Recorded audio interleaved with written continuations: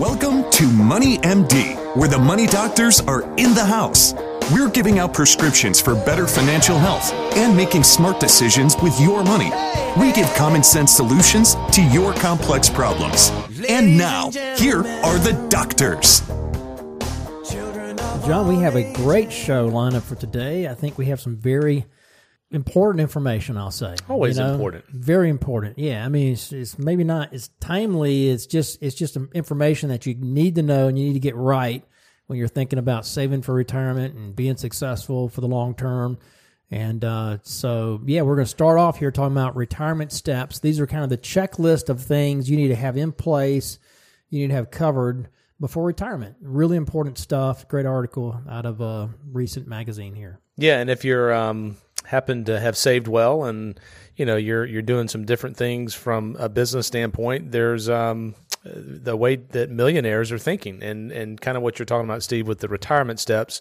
If you are a millionaire, you're projected or want to get there, we have some ideas that things that millionaires do that a lot of people don't. And a lot of it's a mindset, and it's kind of what you focus on and how you approach things as well. So we'll kind of dive into that a little bit as well, but that's a good topic as well. Yeah, the things that set you apart for the millionaires. Yep. That's pretty important. 4 items.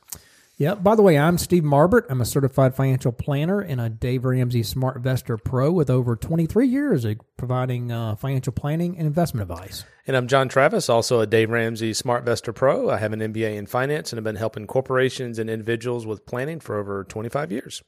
We're excited to have you listening to us today on our weekly show. Our podcasts are up every Friday afternoon. Yeah, go to our website, moneymd.net. We have the link to the podcast on there. We also have some other educational videos. We just put another one up there last week about the noise of the market. Really interesting video from DFA. They did a great job on it, so check that out. And also a Facebook page.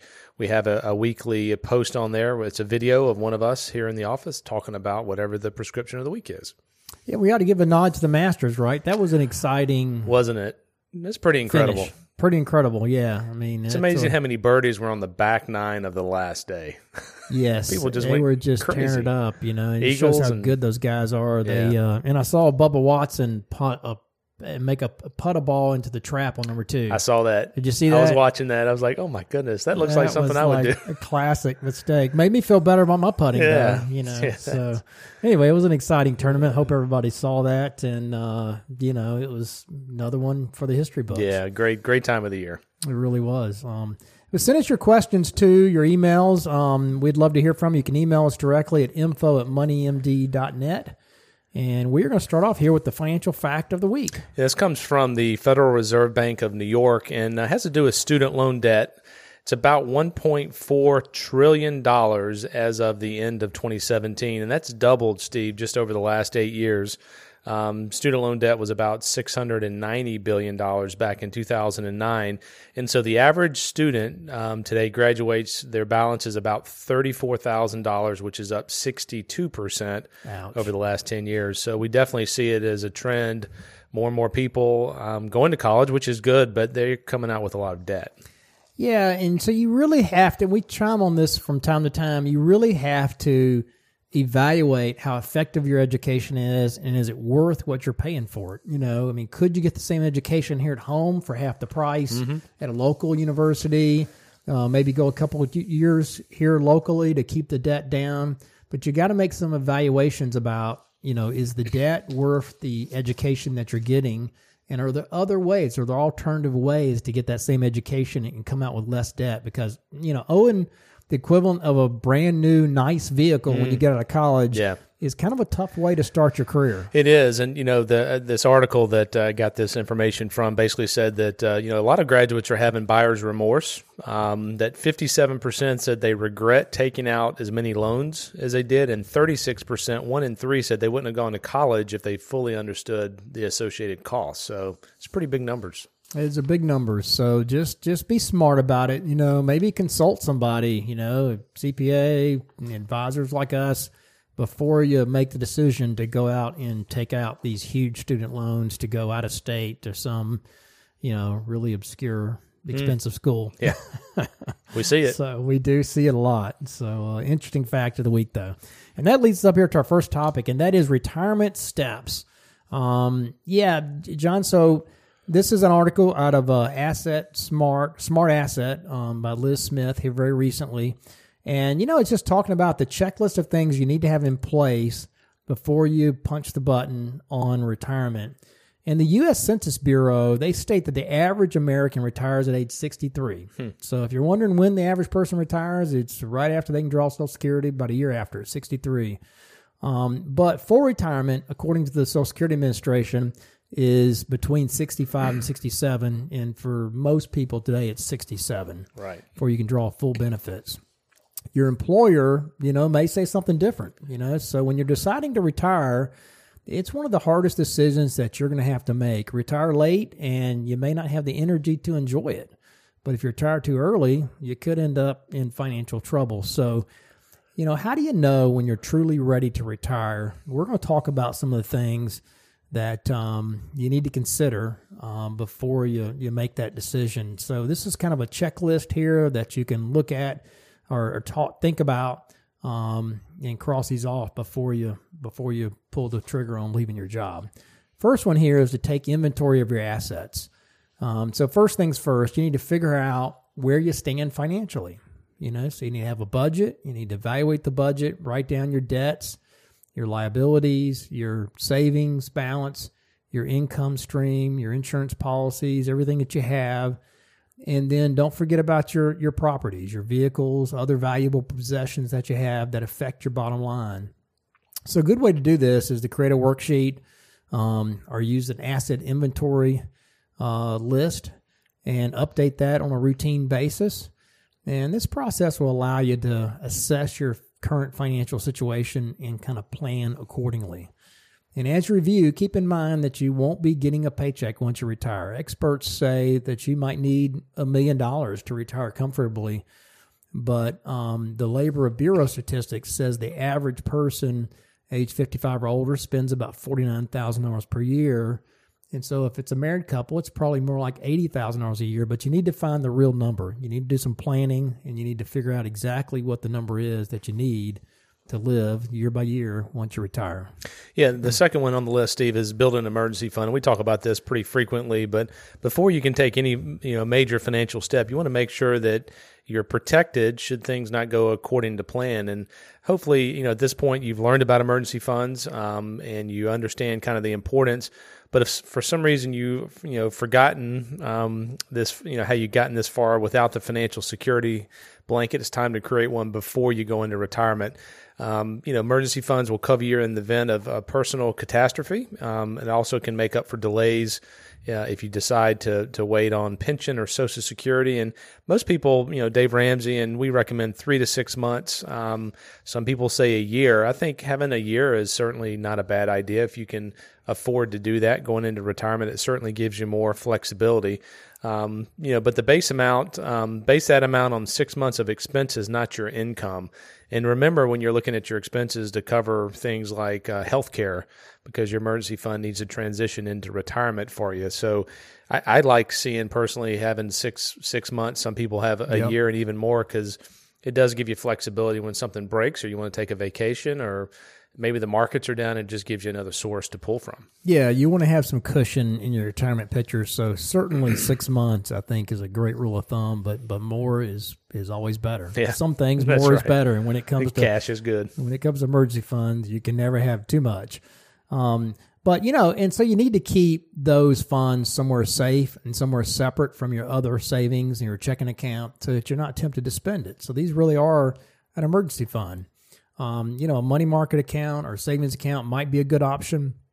You may not want to keep an entire year's worth in that, but you want to keep some that's very liquid, that can't lose money during a down market and can still earn interest. If you have extra, then maybe you have a joint account, that's invested conservatively but geared toward a little bit more with a little bit of stock exposure. I think that's fine too, for kind of the extra above your 6 months. So that's what you want to do with the emergency fund. The next step, though, here is to eliminate debt. In an ideal world, we'd all enter retirement without any debt. And that is the position you want to plan for. Since your income is likely to decrease any fixed payments will start to take up a larger share of your expenses. And if you're nearing retirement, it's time to take a look at the debt column of your inventory and add up your interest rates and your terms in a new column beside those outstanding debts.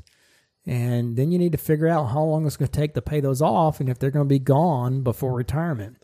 So how should you tackle your debts? Generally, there are two thoughts on where to start, either by paying down your debts with the smallest balance first or pay the debts with the highest interest rates. We suggest using the smallest balance first approach. That's the Dave Ramsey approach. You build momentum from there. As Dave Ramsey says, it's not all about math. That's if it were, you probably wouldn't have debt. So, this is called the debt snowball, though. And this is usually you start with credit card debt. Usually those are the smallest, or personal loans, car loans. You pay those off. You pay off the smallest one, and then you snowball that and add those payments to the next smallest one. And you keep building till you get a whole bunch of money going toward paying off the bigger debts. And you start paying them down very quickly. And so the key is you want to do the math, figure out when those debts are going to be paid off, and if possible, get them all paid off before retirement, or have nothing but your mortgage left maybe for retirement. That's not a bad place to be either, as long as you have enough income to cover the mortgage. So no matter what your repayment strategy is you choose, the most important thing is to stick with it. Map it out on the calendar, track your progress, maybe ask a family, friend, or somebody to help you keep you accountable if necessary. So anytime you're successful at paying off a debt, give yourself a small reward. Go out to dinner or something and reward yourself, but keep the momentum going. Get your debts paid off before retirement. I'm surprised you didn't say play a round of golf or something. That's a great idea. Hey, nice reward. Maybe take a weekend, right? That's right. Go play golf somewhere. That's a good one. Number 4 here on the list is determine what your retirement needs are going to be. I mean, before you can retire, you've got to decide how you want to retire. That means like where you're going to live. Maybe you're going to downsize. Some people actually like to have a part-time job in retirement to keep them busy. You'll need to do a budget like you talked about earlier, Steve, to make sure you understand what your expenses are. And you also want to be realistic in terms of the retirement length as well. This is difficult, obviously, to predict. So you're going to have to refine your estimate down the line potentially, but we look out to age 95. We want to go out there, most people a couple of decades to make sure their money lasts. That's right. And this really is the planning part of the stage. And you probably want some help with this part of the process, when you're trying to create an actual plan for where your income's going to come from. But there needs to be a timeline to show when the different streams of income will begin. This will help you manage your cash flow and determine how much you need to save to retire. Look to your Social Security account, your employee-sponsored retirement accounts, pension plan if you have it, your individual retirement accounts, IRAs. So figure out where all your income is going to come from, and be sure you're thinking of each income in post-tax dollars. So after-tax dollars. Many retirees, they kind of fail to factor in taxes, but you got to think about taxes in your retirement picture. So see how your pre and post-tax, post-retirement budgets compare. So after retirement, you should be more in the 70-80% of your pre-tax income or your pre-retirement income. That's a good rule of thumb for how much you're going to need in retirement, but be very realistic. And be prepared as you can be. Make sure you know exactly where the money's going to come from and about how much you're going to need. Again, you may want a financial advisor to help you with this step because it does get a little detailed. So that's determining where your retirement comes from. Next step here is to square away your health insurance. Health insurance is one of the biggest expenses you'll face in retirement. According to the Bureau of Labor Statistics survey, healthcare costs account for an average of 11 to 15% of retirement spending, depending on your age. So don't feel bad if this means that you need to, make an adjustment to step 4 in terms of how much income you need. You're going to need to make sure you have healthcare well covered at least until you hit age 65. Once you hit age 65, then you can largely rely on Medicare for your retirement needs. You can get an overall picture of what Medicare's coverage and cost are at their website, medicare.gov. It's a pretty good website. We also did a topic last week on it as That's well. right. That's right. So, look back at our previous podcast from last week. if you want more details on that. But pay attention to anything that you need that isn't covered. There are going to be some things with Medicare that aren't covered. You may want to get a Medicare supplement policy, as we talked about last week. But your health insurance is going to be a real important piece of the picture for retirement. So figure out how it's going to be covered and how that gap's going to be covered up to age 65 when you get on Medicare.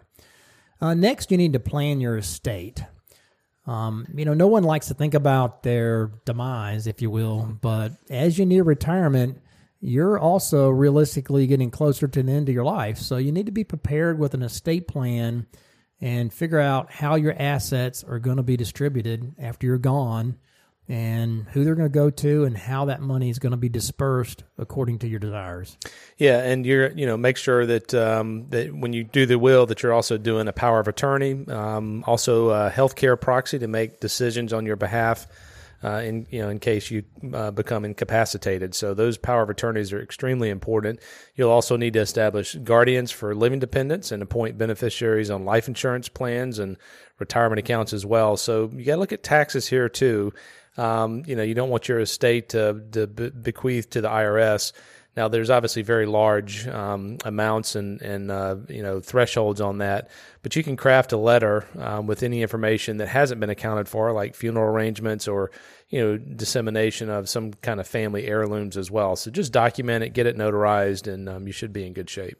Yeah, and keep all those documents in a safe place. Make sure your spouse knows where they are. Include an asset inventory list with that you update, Yep. Once a year so that, your spouse or your survivors know where everything is. That's an important piece of the puzzle. Next one here is investigate retirement investments. It's never a bad thing to have more income. And one of the worst mistakes Americans make in designing their investment portfolio around their retirement date is, not really planning for how that's going to change over time. And you got to make sure that you're going to have enough earnings coming out of your retirement picture and you have a way to draw that earnings out and create those earnings in retirement. So investigate how your retirement investments could supplement your retirement income. Keep in mind that your risk tolerance may change as you get older and you stop earning a paycheck. You may want to employ a total return portfolio that kind of allows you to withdraw a certain percentage while working toward a long-term rate of return and a certain, risk level that you're comfortable with.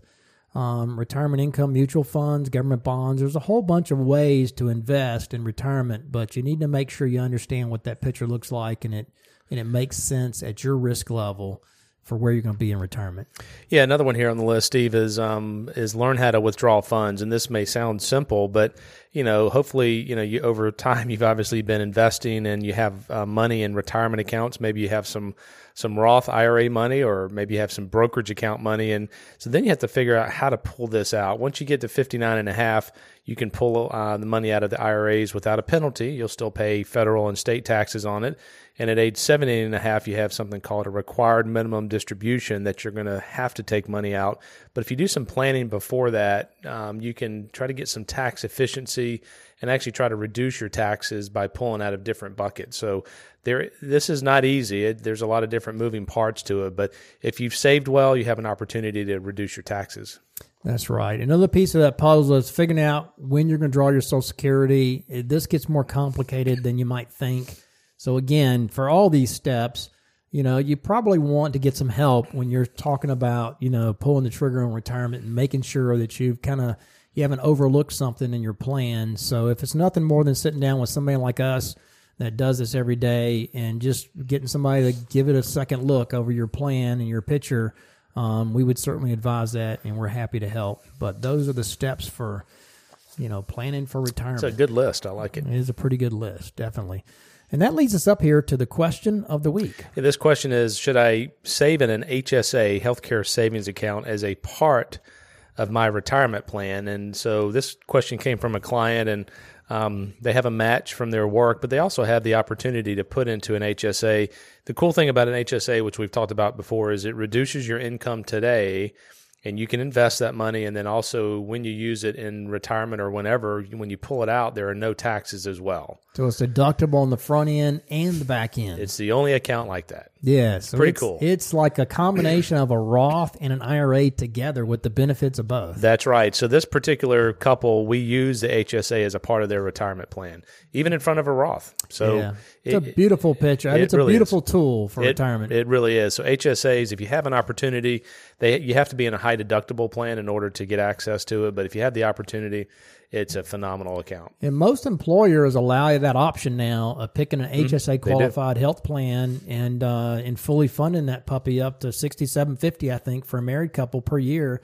If you do that for 10 years, heck, you'd have $67,000 in HSA if you didn't draw it out. And think that's a great tool for long-term care, for instance. Yep. You know, you can really, if you let that grow and that doubles, you know, that's a pool of money for long-term care expenses. So be self-insured. Self-insured. We are a big fan of HSA plans. You definitely want to use those to your advantage if you can. Good way to stick it to Uncle Sam. Yeah, absolutely. I like it. All right, that leads up to our next topic here, and that is the 4 things millionaires do that the middle class doesn't. This is a neat, you know, kind of thinking about the mindset of the ultra rich. Yeah, this comes from CNBC. Emmy Martin wrote this, and you know, becoming a millionaire starts with your mindset, but how you follow through on that, Steve, with your ideas matters. Obviously, even more than the ideas, you've got to follow through with them. So you not only have to think like a millionaire, but you also have to act like one as well. And in the top 10 distinction between millionaires and the middle class, Keith Smith shares some of his insights he gleaned from spending 2 years working with and studying the ultra rich. And that includes their actions, their attitudes that really distinguish them from the average person. So we're going to look at 4 ways that you can start acting like a millionaire regardless of what's in your bank account. Yeah, and I'll just say, you know, on Keith's list here, these are kind of things that the ultra rich do. These aren't really the traits of the millionaire next door. Right. You know, like Dr. Stanley wrote about, you know, those are people that have gotten to $1 million or 2 or 3 by saving and investing hard and by keeping debt down and just having that attitude of being conservative but yet investing in the stock market. These are more ideas of the ultra rich, kind of their attitudes. And so these are neat too. And I think these are really important things for your long-term thinking of how you need to adjust your thinking if you want to hit it, you know, really big with your assets over time. So the millionaires, they talk about ideas and not things. That's the first thing on the list here. So they're idea people.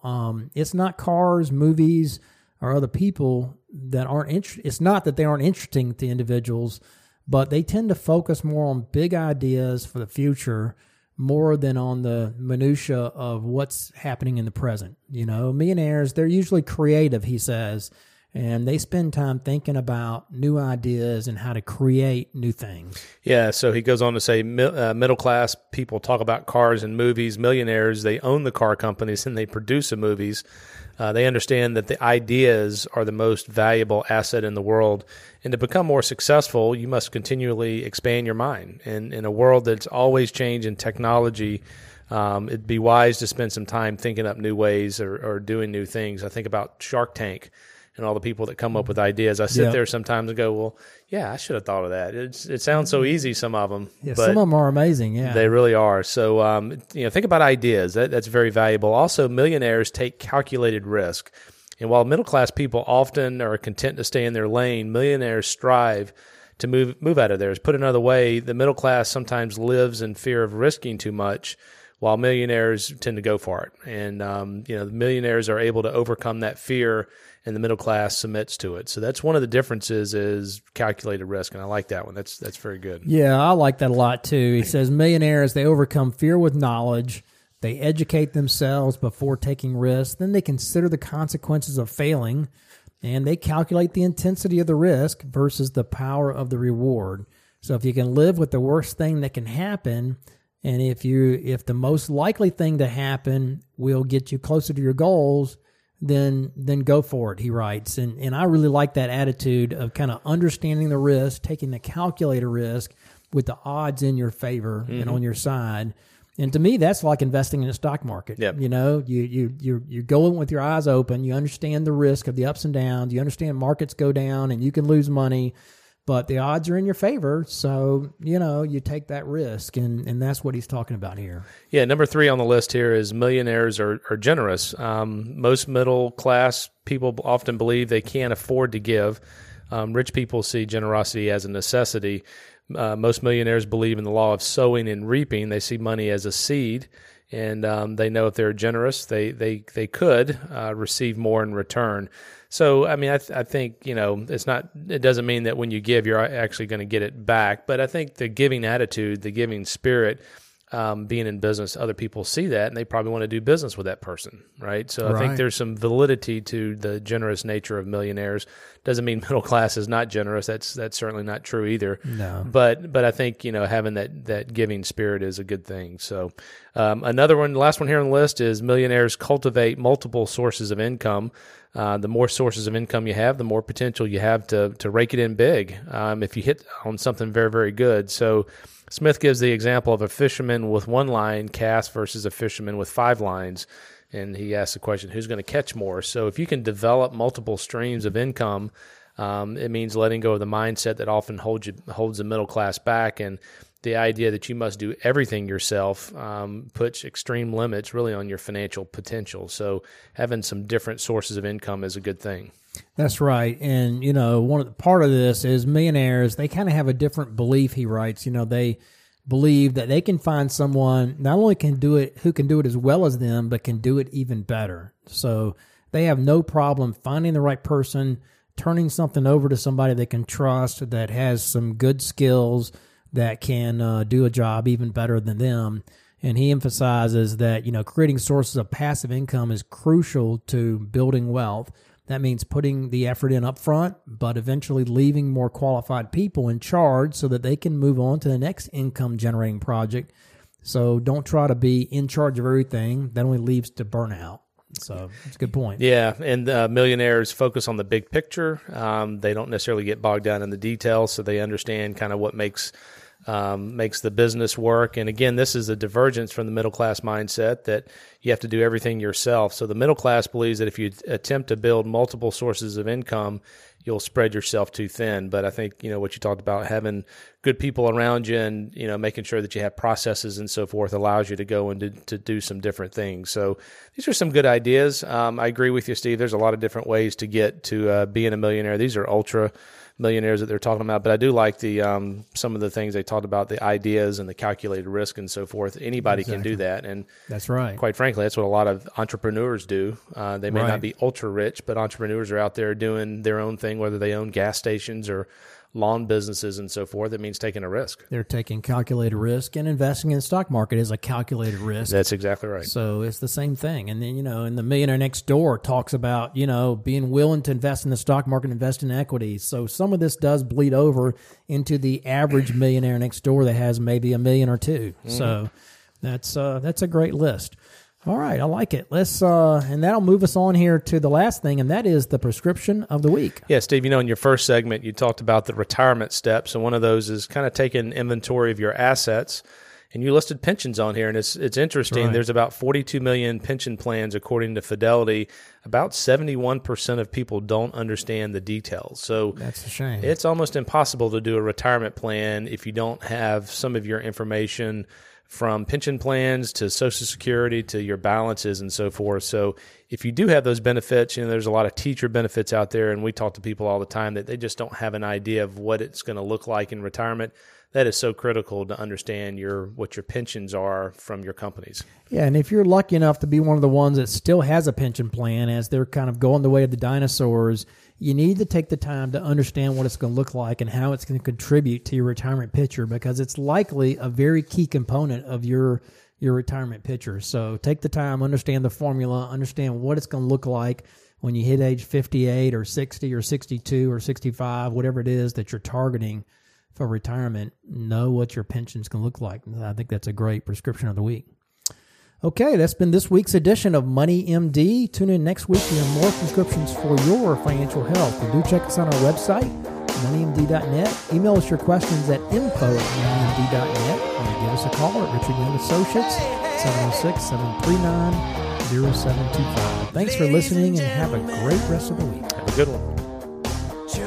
This program contains general information only and should not be taken as specific investment, tax, or legal advice. This broadcast is not a solicitation for the purchase or sale of any security. SmartVestor Pro is not connected to investment returns. Further information is available by contacting Richard J. & Associates, a registered investment advisor.